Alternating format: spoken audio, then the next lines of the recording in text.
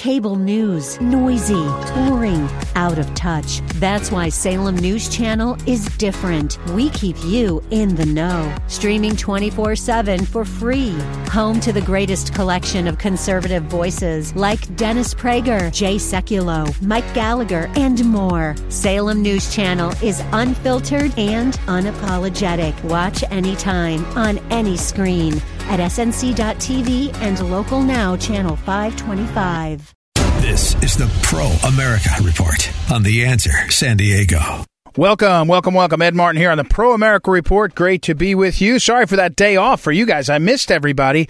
It's Friday night, and it's getting ready for a great weekend. And the biggest news of all, of course, is the president's diagnosis today. He tested positive early this morning, I guess late last night, for COVID-19. We'll talk about that in a minute. But, you know, we had this day off because of baseball and other sports. But I also had a late night on Wednesday night. I want to tell you about it. I had an event over across town in the Swamp at what's called the Capitol Hill Club, and very interesting. And, you know, the organization of which I'm the president, the Phyllis Schlafly Eagles, we have a membership there. And then you can go to phyllisschlafly.com, find out more about us there, and at Eagle Ed Martin on Twitter. Of course, it's the Ed Martin Pro America Report, and I'm glad you're here.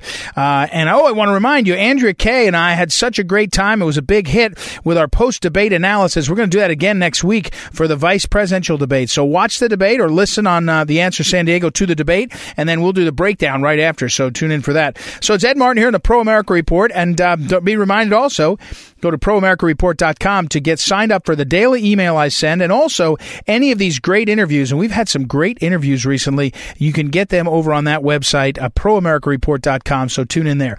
So I was having this event across town at my office, my work office in the Swamp is over near the Supreme Court. And I go across town, across the sort of past the Capitol. It's not across town, really. It's about 15 blocks or so. And I go across the way, and I find that there is, over there, is what's called the Capitol Hill Club. It's owned, I think, formerly by the Republican Party.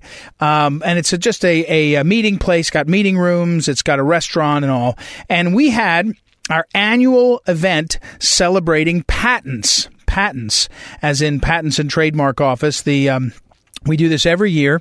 Of course, Qualcomm, a great San Diego company, has a massive number of patents. They're one of the most successful. And the history of patents in America is from the very beginning. The founders put the right of inventors and writers to have a use of their invention, their creation for a period of time. It's their property right. And that's very different than other parts of the world where you have to get permission from the sovereign or permission from the government to get benefit of your property. It leads to corruption. In America, the patent system especially gives you that right. So we have massive number of inventions, and inventiveness gets tapped into because of that. And so we were celebrating that.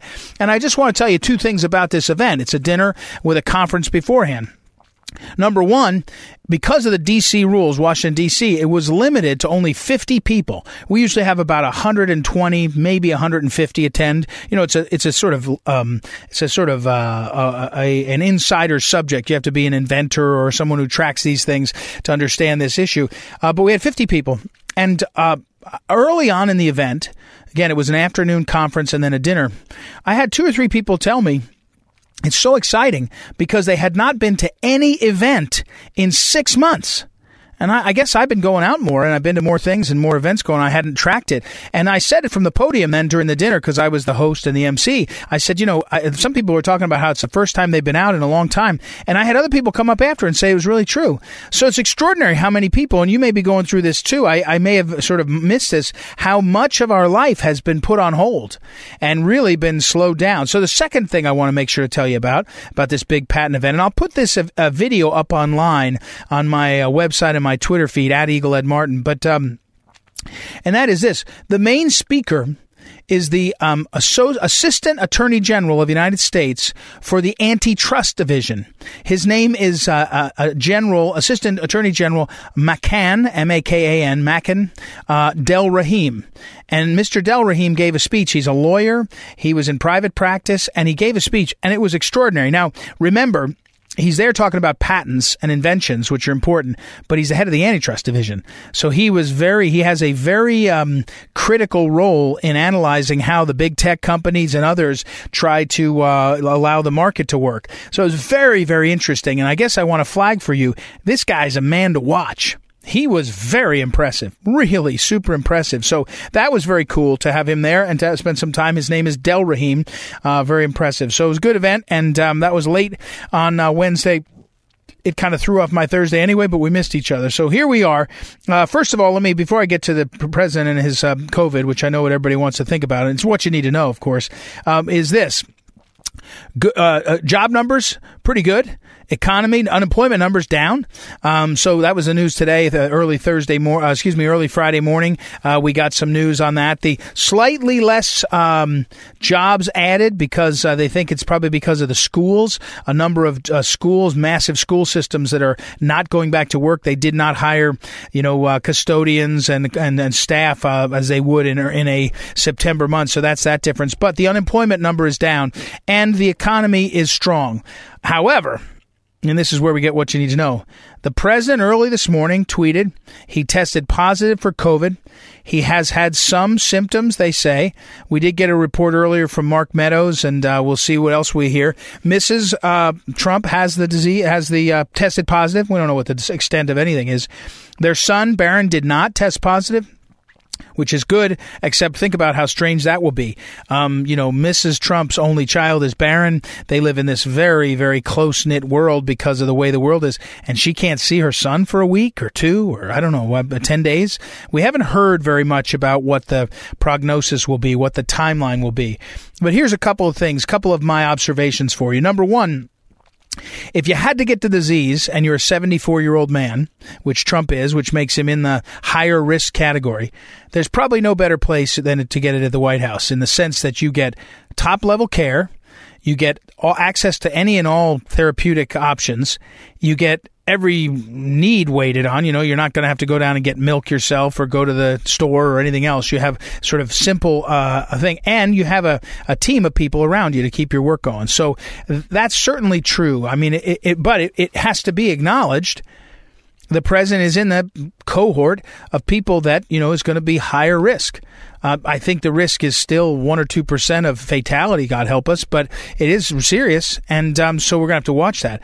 Number two is politically, I have to say it's probably, as long as he gets better, which is a big deal, and doesn't have serious health issues afterwards, a lot of people are going to look up and they're going to say, "Oh no, I feel badly for you. I want you to get better." Now, there's lunatics on the Twitter and Facebook and other places saying they hope the president gets sicker and they wish him ill, but most Americans are not like that. And anytime you get people looking at you again differently in terms of how they understand and see you, it's an advantage. Or let's say it differently, it's an opportunity. And so I think in some ways people are going to look up and say, well, wow, you've got these issues and you are, you're dealing with that and how you handle it. And here's an interesting question. Will the president be able to do any public events? Not public events, but video events. Could he be doing more video events, live or otherwise, and give people a sense of how he's going through the disease and the process? All these things are out there, and to not consider them, is just kind of not paying attention. So it's certainly it's the world markets stumbled when they heard the news. I think they stabilized throughout the day, and people realized, okay, this is where we are. But it certainly is going to change up the dynamic down the stretch here, with only a little bit more than 4 weeks to go. So we'll see what happens. There were reports earlier, by the way, that Senator Mike Lee has the disease, and he's on the Judiciary Committee. You wonder now, is there going to be some effort by the Democrats to use all of this attention and intention to slow down the nomination of Amy Coney Barrett? I got to think they'll do something.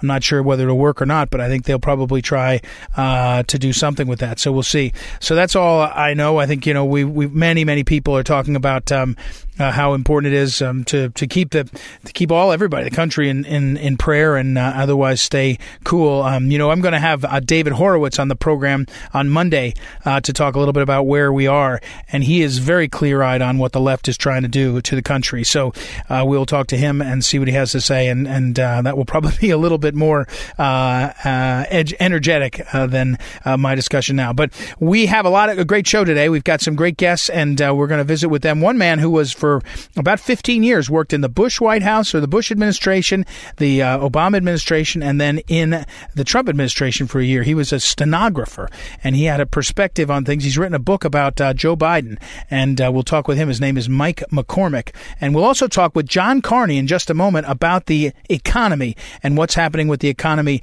at this point in some of the numbers I just told you about. And also, he'll break down for us the New York Times story and how unfair that was about Trump's taxes. So we'll do all that. This is the Pro America Report on The Answer San Diego. Welcome back. Ed Martin here on a Pro America Report. Our next guest is a friend of mine from the Breitbart. I should say Breitbart is a friend of mine, and all these great reporters over there I consider allies and helpful. When you're looking for clarification on stories, of course, I've had frequently on, well, not too frequently. I had Joel Pollack on at least once or twice, but I cite his stories a lot. He breaks things down, especially the Fine People hoax, which was important and helpful. And another guy that does great work over there is John Carney. He tends to write on economics and what's going on with the economy in general and what he sees. And there's a story that he wrote a few days ago that when we were setting this up, John and I were like, oh, this is a really good one. We'll get it going. And, of course, with President Trump getting COVID-19 and everything else, it seems like things fade quickly. But I do want to get this story on the record, the story. So welcome, first of all, John Carney from Breitbart.com. How are you, John? I'm doing great. Thanks for having me.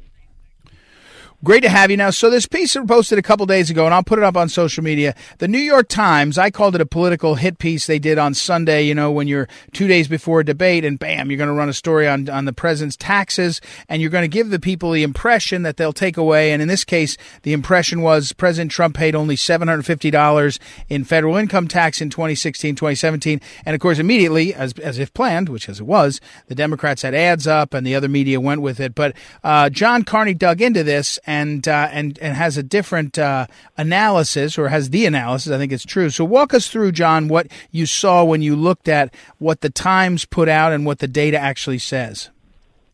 Sure. Now, one thing is that the Times has not yet been clear exactly what they have. They say they have data from the Trump's tax returns.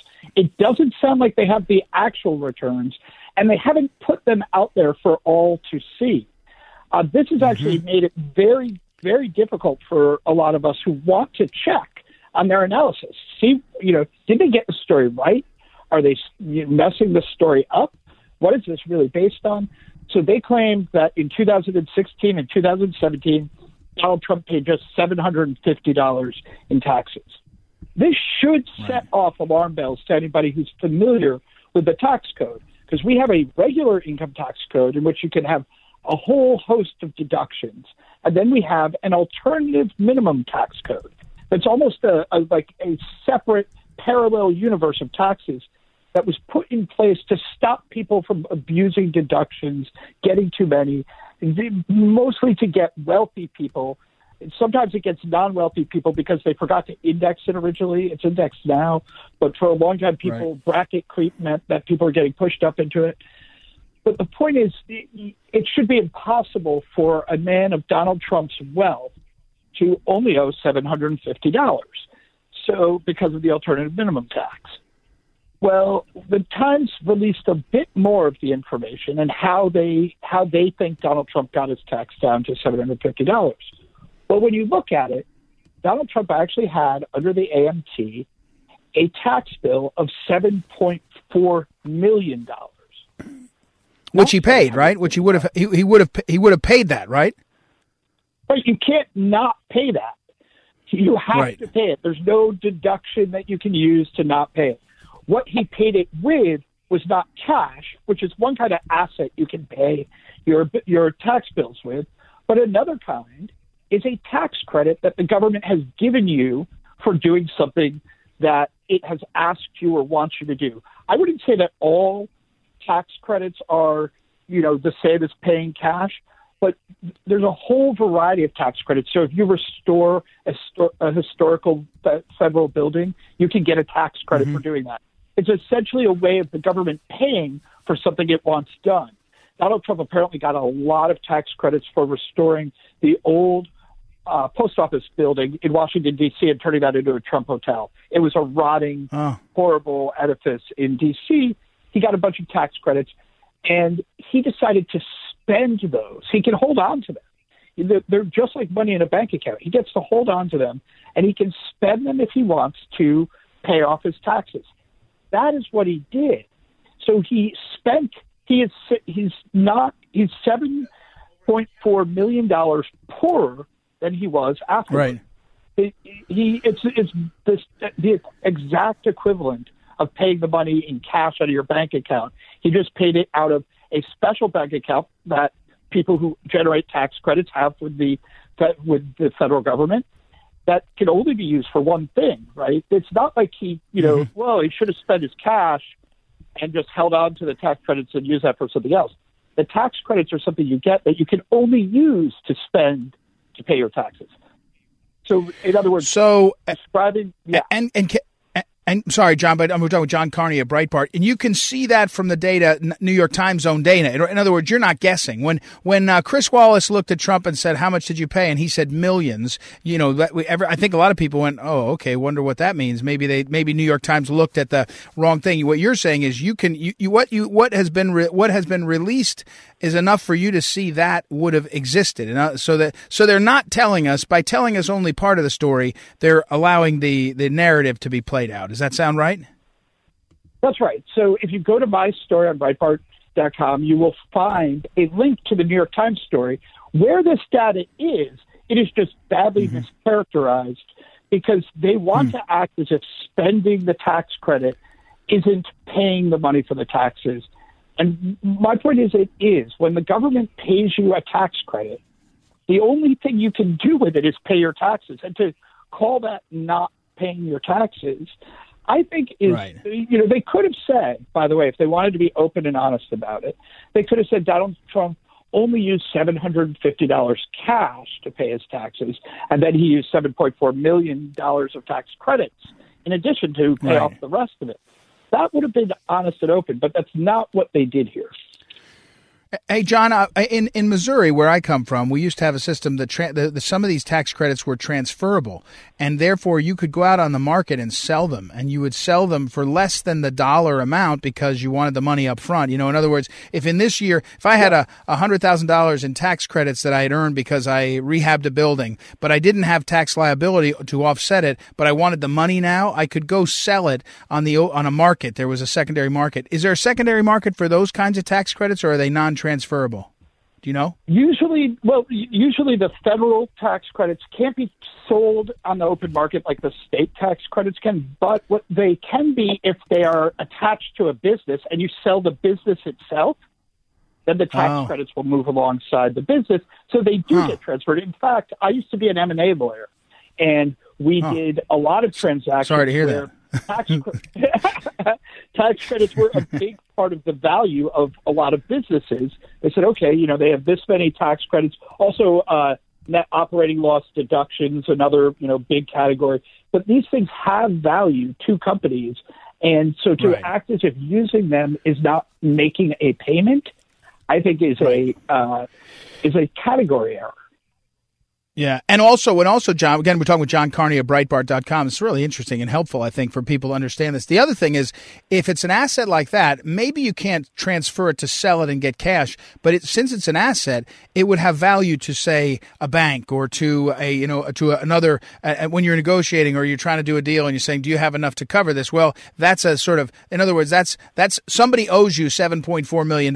In this case, it's the federal government. So you're using the credit, that chit. It's not cash. It's a chit, a tax credit chit. So it would have that value too, I think. So it really is. Okay, John, before I don't run out of time, we got a few minutes left though. The economy. The news out today was better than expected. I think better than expected job numbers. Still obviously a very tough economy. There's millions unemployed. I don't want to do, but I think the folks were pretty in the White House were pretty pleased to see that number. Tell us what you're seeing on the jobs report before we talk about the economy more broadly.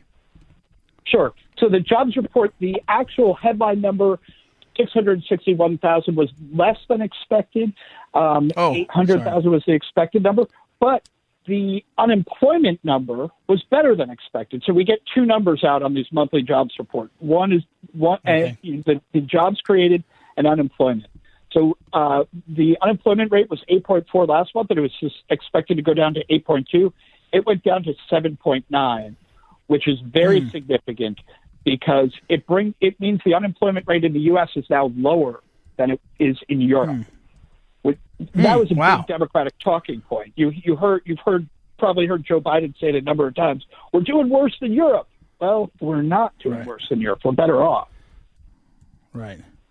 John Carney, Breitbart. I want to ask though the news of the president's diagnosis to be positive with the China virus and Mrs. Trump. Obviously, that's a medical question everybody's got. We'd be careful to be respectful. But the economy was down early in the markets were down. The economy, the world, was shocked by that for obvious reasons. What's your sense of the impact? How would you describe it? What would you say?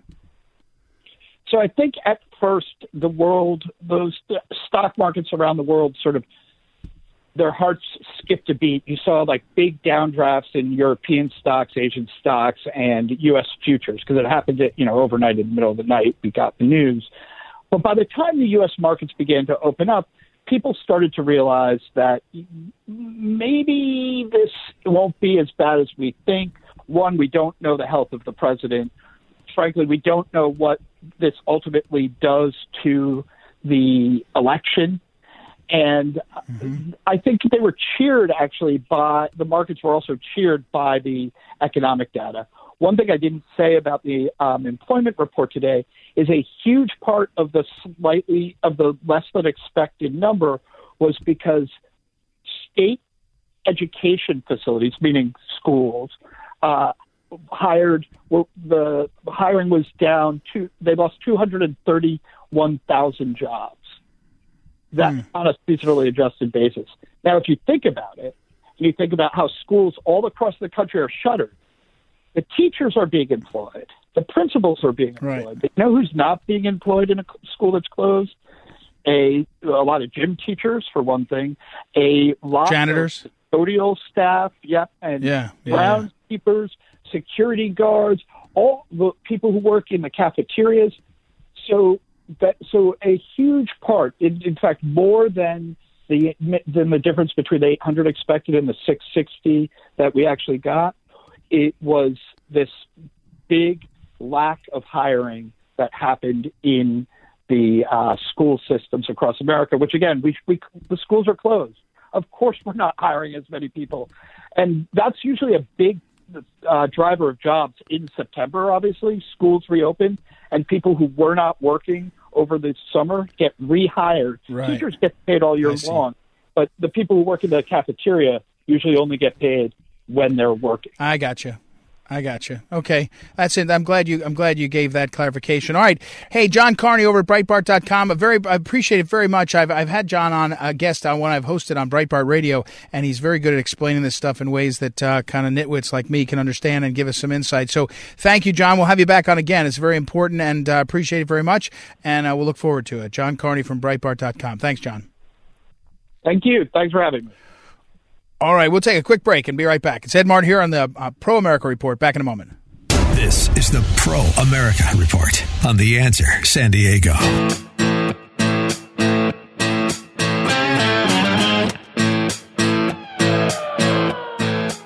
Welcome back. Ed Martin here on the Pro America Report. Our next guest, I've been looking forward to this. He has a new book called Joe Biden Unauthorized and the 2020 Crack-Up of the Democrat Party, which is a great sort of secondary title. Mike McCormick is the author, and he is a man who, for 15 years at the White House, on Air Force One, Air Force Two, he was a guy transcribing the president, the vice president, all these people. It was a job, right? There's people that are there. They're not political guys. They're professional. Hey, transcribe all this so you get everything done on the record. And so, kind of a behind the scenes look. And he's now put this book together. So, first of all, Mike, welcome. But let me ask you the question: what is the rule or rules on when you do this job? What you're allowed to say? Are there limits? Do they try to put a non-disclosure on you? What do they do in terms of this? So, but first of all, welcome, Mike McCormick. Thanks, Ed. And that's a really smart question. I don't get that a lot. But the quick answer is yes, I was there 15 years. And, my position when I started there was as a contractor. And so we didn't have a top secret clearance. We never signed a non-disclosure agreement, never had a top secret clearance because our job was with the press office. So everything I heard as a stenographer was in the presence of the press. Sitting in the Oval Office would have been with an interview done by a reporter, or on Air Force 2 would have been with a group of reporters or a reporter interviewing or doing like an screen kind of a background press briefing kind of thing. So, no need to have a top secret clearance. So what I saw is, and what I write about in the book is, I was about 3 levels down from the vice president. He knew who I was by the staffers that he knew sort of directing me. But at my level, I got briefed into some things, like we went into Russia, and I talk about, how we kind of knew going into Russia what Joe Biden wanted to do, and it didn't happen that way. But I also went in, I was on the Air Force 2 with him going into Ukraine and Poland. And as I wrote this book, I started it about a year ago, just before they started that impeachment process. And as I wrote the book and realized what they were doing to President Trump, I was enraged. And I started really digging into what Joe Biden really did in Ukraine. And I saw through the transcripts I created while we were in Ukraine some evidence that, wait a minute, Joe Biden was doing a lot more than what they said. He has this sort of, I didn't do anything wrong. I didn't know what my son was doing. And as I dug into it further, on a whitehouse.gov website for Obama, I found some Secret Service visitor logs that were pretty revealing. And basically, it looked to me, what I say in my book is, Joe Biden committed malfeasance in office in 2014. He put his son in Burisma as the board. He did it. It wasn't his son who volunteered into it, because Joe Biden had a personal connection with the guy who put him in there, a guy named Alexander Kwasniewski. He's an old family friend. Biden and Kwasniewski, who's the former president of Poland, worked together on the NATO enlargement in the early 2000s. And they were family friends. And then Kwasniewski came to D.C., and he worked at Georgetown as a guest lecturer. Both Hunter Biden and Joe Biden were really close with Georgetown events. So they knew each other really well. In 2014, in March, Joe Biden goes to Poland to talk about Ukrainian energy security. And where is Kwasniewski at that point? He's been appointed to the board by Mykola Zlochevsky, the head of Burisma Holdings, the oligarch who runs the thing, and he's a pretty shady character. So he was trying to sort of clean up the image of this Burisma Holdings, and he appointed these Western guys. Well, in my book, in my opinion, I don't know this for certain, but I believe what happened was Joe crossed paths during this trip, before, during, or after, and he said, hey, put Hunter on the board, because you got to remember, at this time, there's 2 things happening in Joe Biden's personal life that doesn't really get discussed much. A, he had a driving ambition to be the president of the United States in 2016, wasn't widely discussed, doesn't really get recalled. But having worked in his office, that's what he wanted to do. And B, his son was going down the tubes. His son had been was found positive in a cocaine test with a Navy Reserve and was discharged for the Navy in February 2014. And this recent Senate report indicates that it was even worse. He was getting $3.5 million of funding from this Russian source, the wife of the mayor of Moscow. I guarantee that Treasury report filtered into the White House, into the Obama White House, and all of a sudden red flags are being raised. So Joe Biden is in the process of trying to backstop his son. He's putting him on this Burisma board.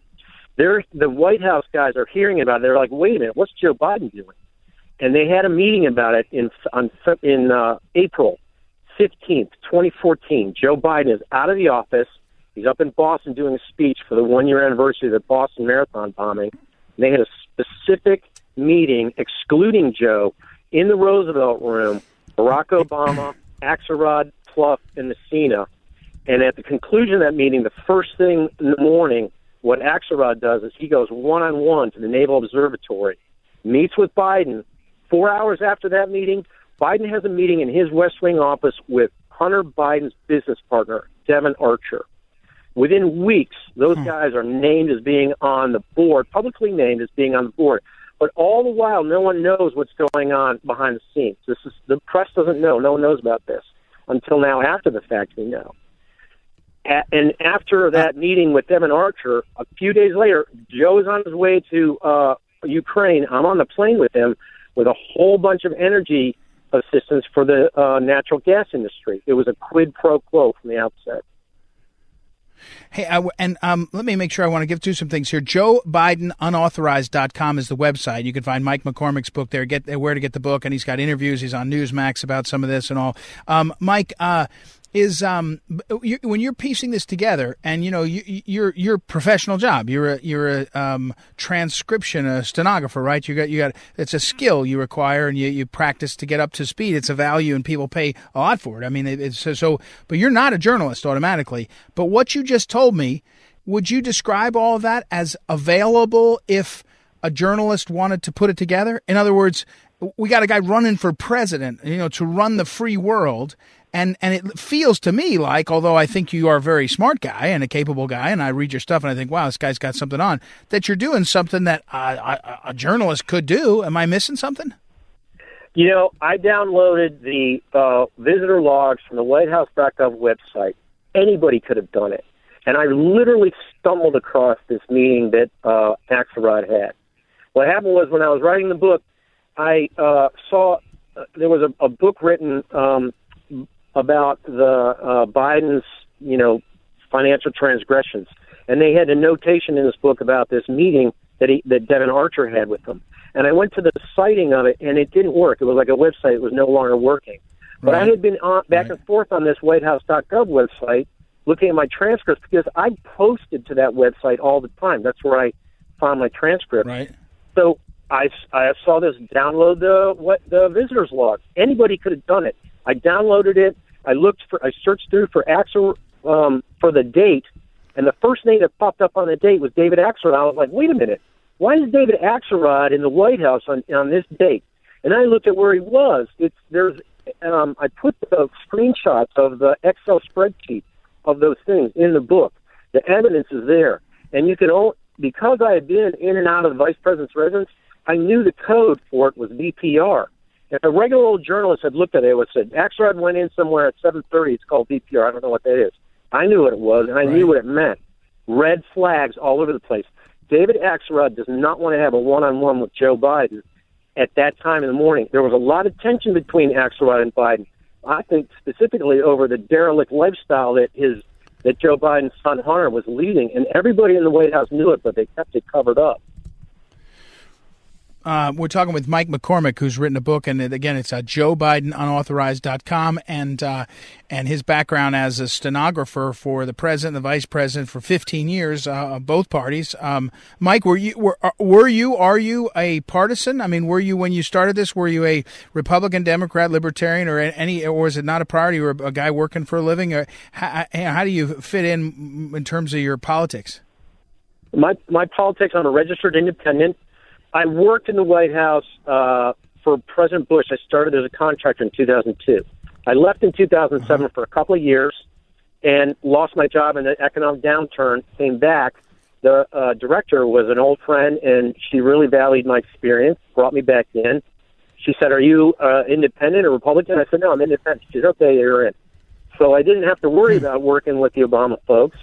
I didn't really care that much about it. It wasn't until, and I worked for a year for President Trump, and I thought, he's a great president. I love being here. What happened was, to me, I got canceled. I was the pro-Trump guy with a lot of Obama-adoring people, and I got canceled out of that job, and that's why I wrote my first book, 15 Years of Deplorable, a White House memoir. I talk about in that book being a White House person working for Hillary Clinton.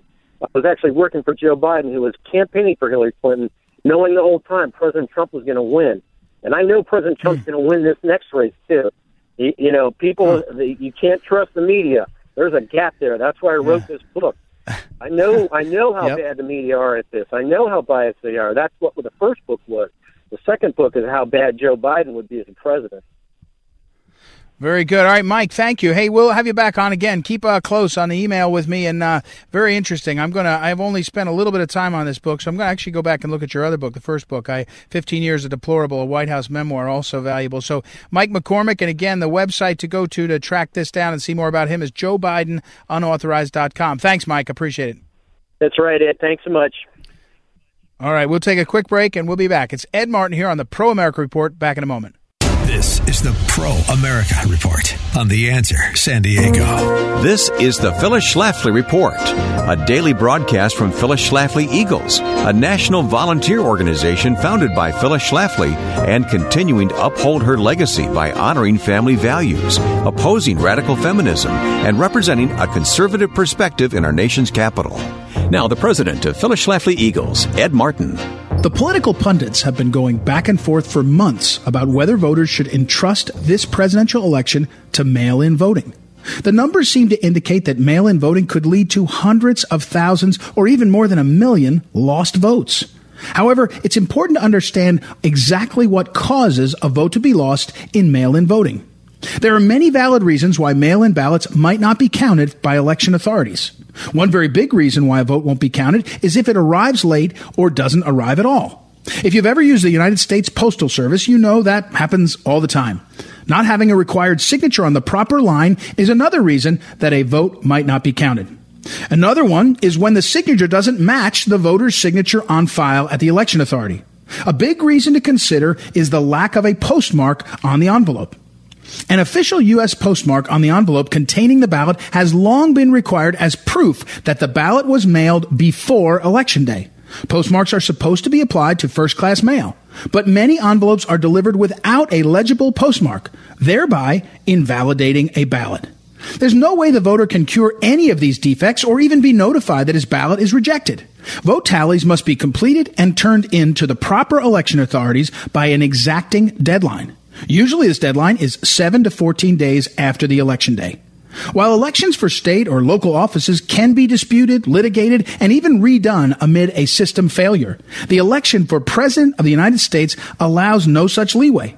The Supreme Court ruled in Bush v. Gore in 2000 that vote counts must be completed in time for the Electoral College to meet on the first Monday after the second Wednesday in December. That's in the Constitution. According to the Supreme Court, this date cannot be postponed.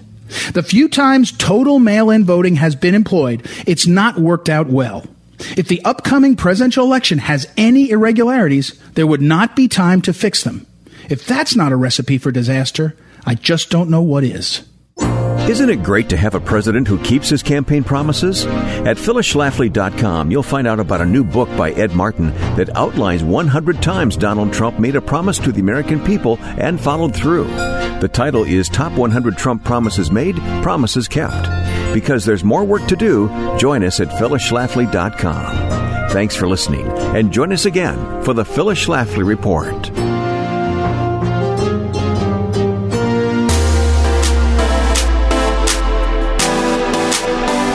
Welcome back. Ed Martin here on Pro America Report, and I have to tell you the most interesting story posted, and I've only got a couple minutes as we finish up, and I wanted to make sure to come around to this, and it was in the New York Times, and I missed it because of all the news we've talked about already, and I wondered, I was like, wow, am I reading that right? And so I went back and took a look at this. Well, among the other policies, and you may have heard me complain earlier in the week that there was not any real discussion in the debate about immigration, which I think is an issue that a lot of Americans, not just MAGA base, that they care about. Well, the Trump administration announced, and this is an annual decision. There's an annual decision to decide the number of refugees that come into the country, and you're allowed to pick the number. Now, you would think, okay, wait a second, are we going to let refugees in? These people may be in real need, so is that the first measurement? Or, wait, our country is underwater in terms of unemployment and things. Maybe we shouldn't let anybody in. Well, here's the interesting thing about it. this is an area where people like me and other policy and other people that know the policies criticize the people who allow refugee designation, right? So the world organizations, the globalists make it so almost anybody that has a sort of good reason can be called a refugee. In other words, it's just a way to get more people in to our country to be able to get here. And so here's under President Obama, they had 110,000 per year. They maxed it out.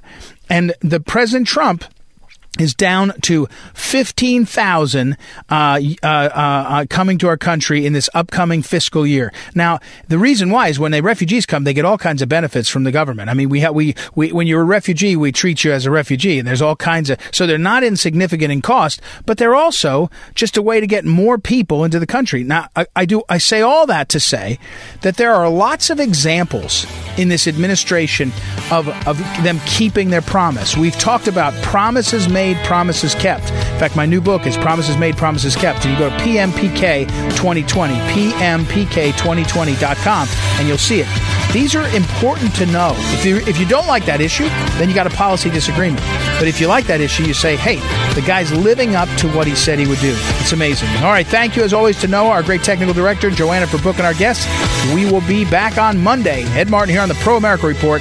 Talk to you then.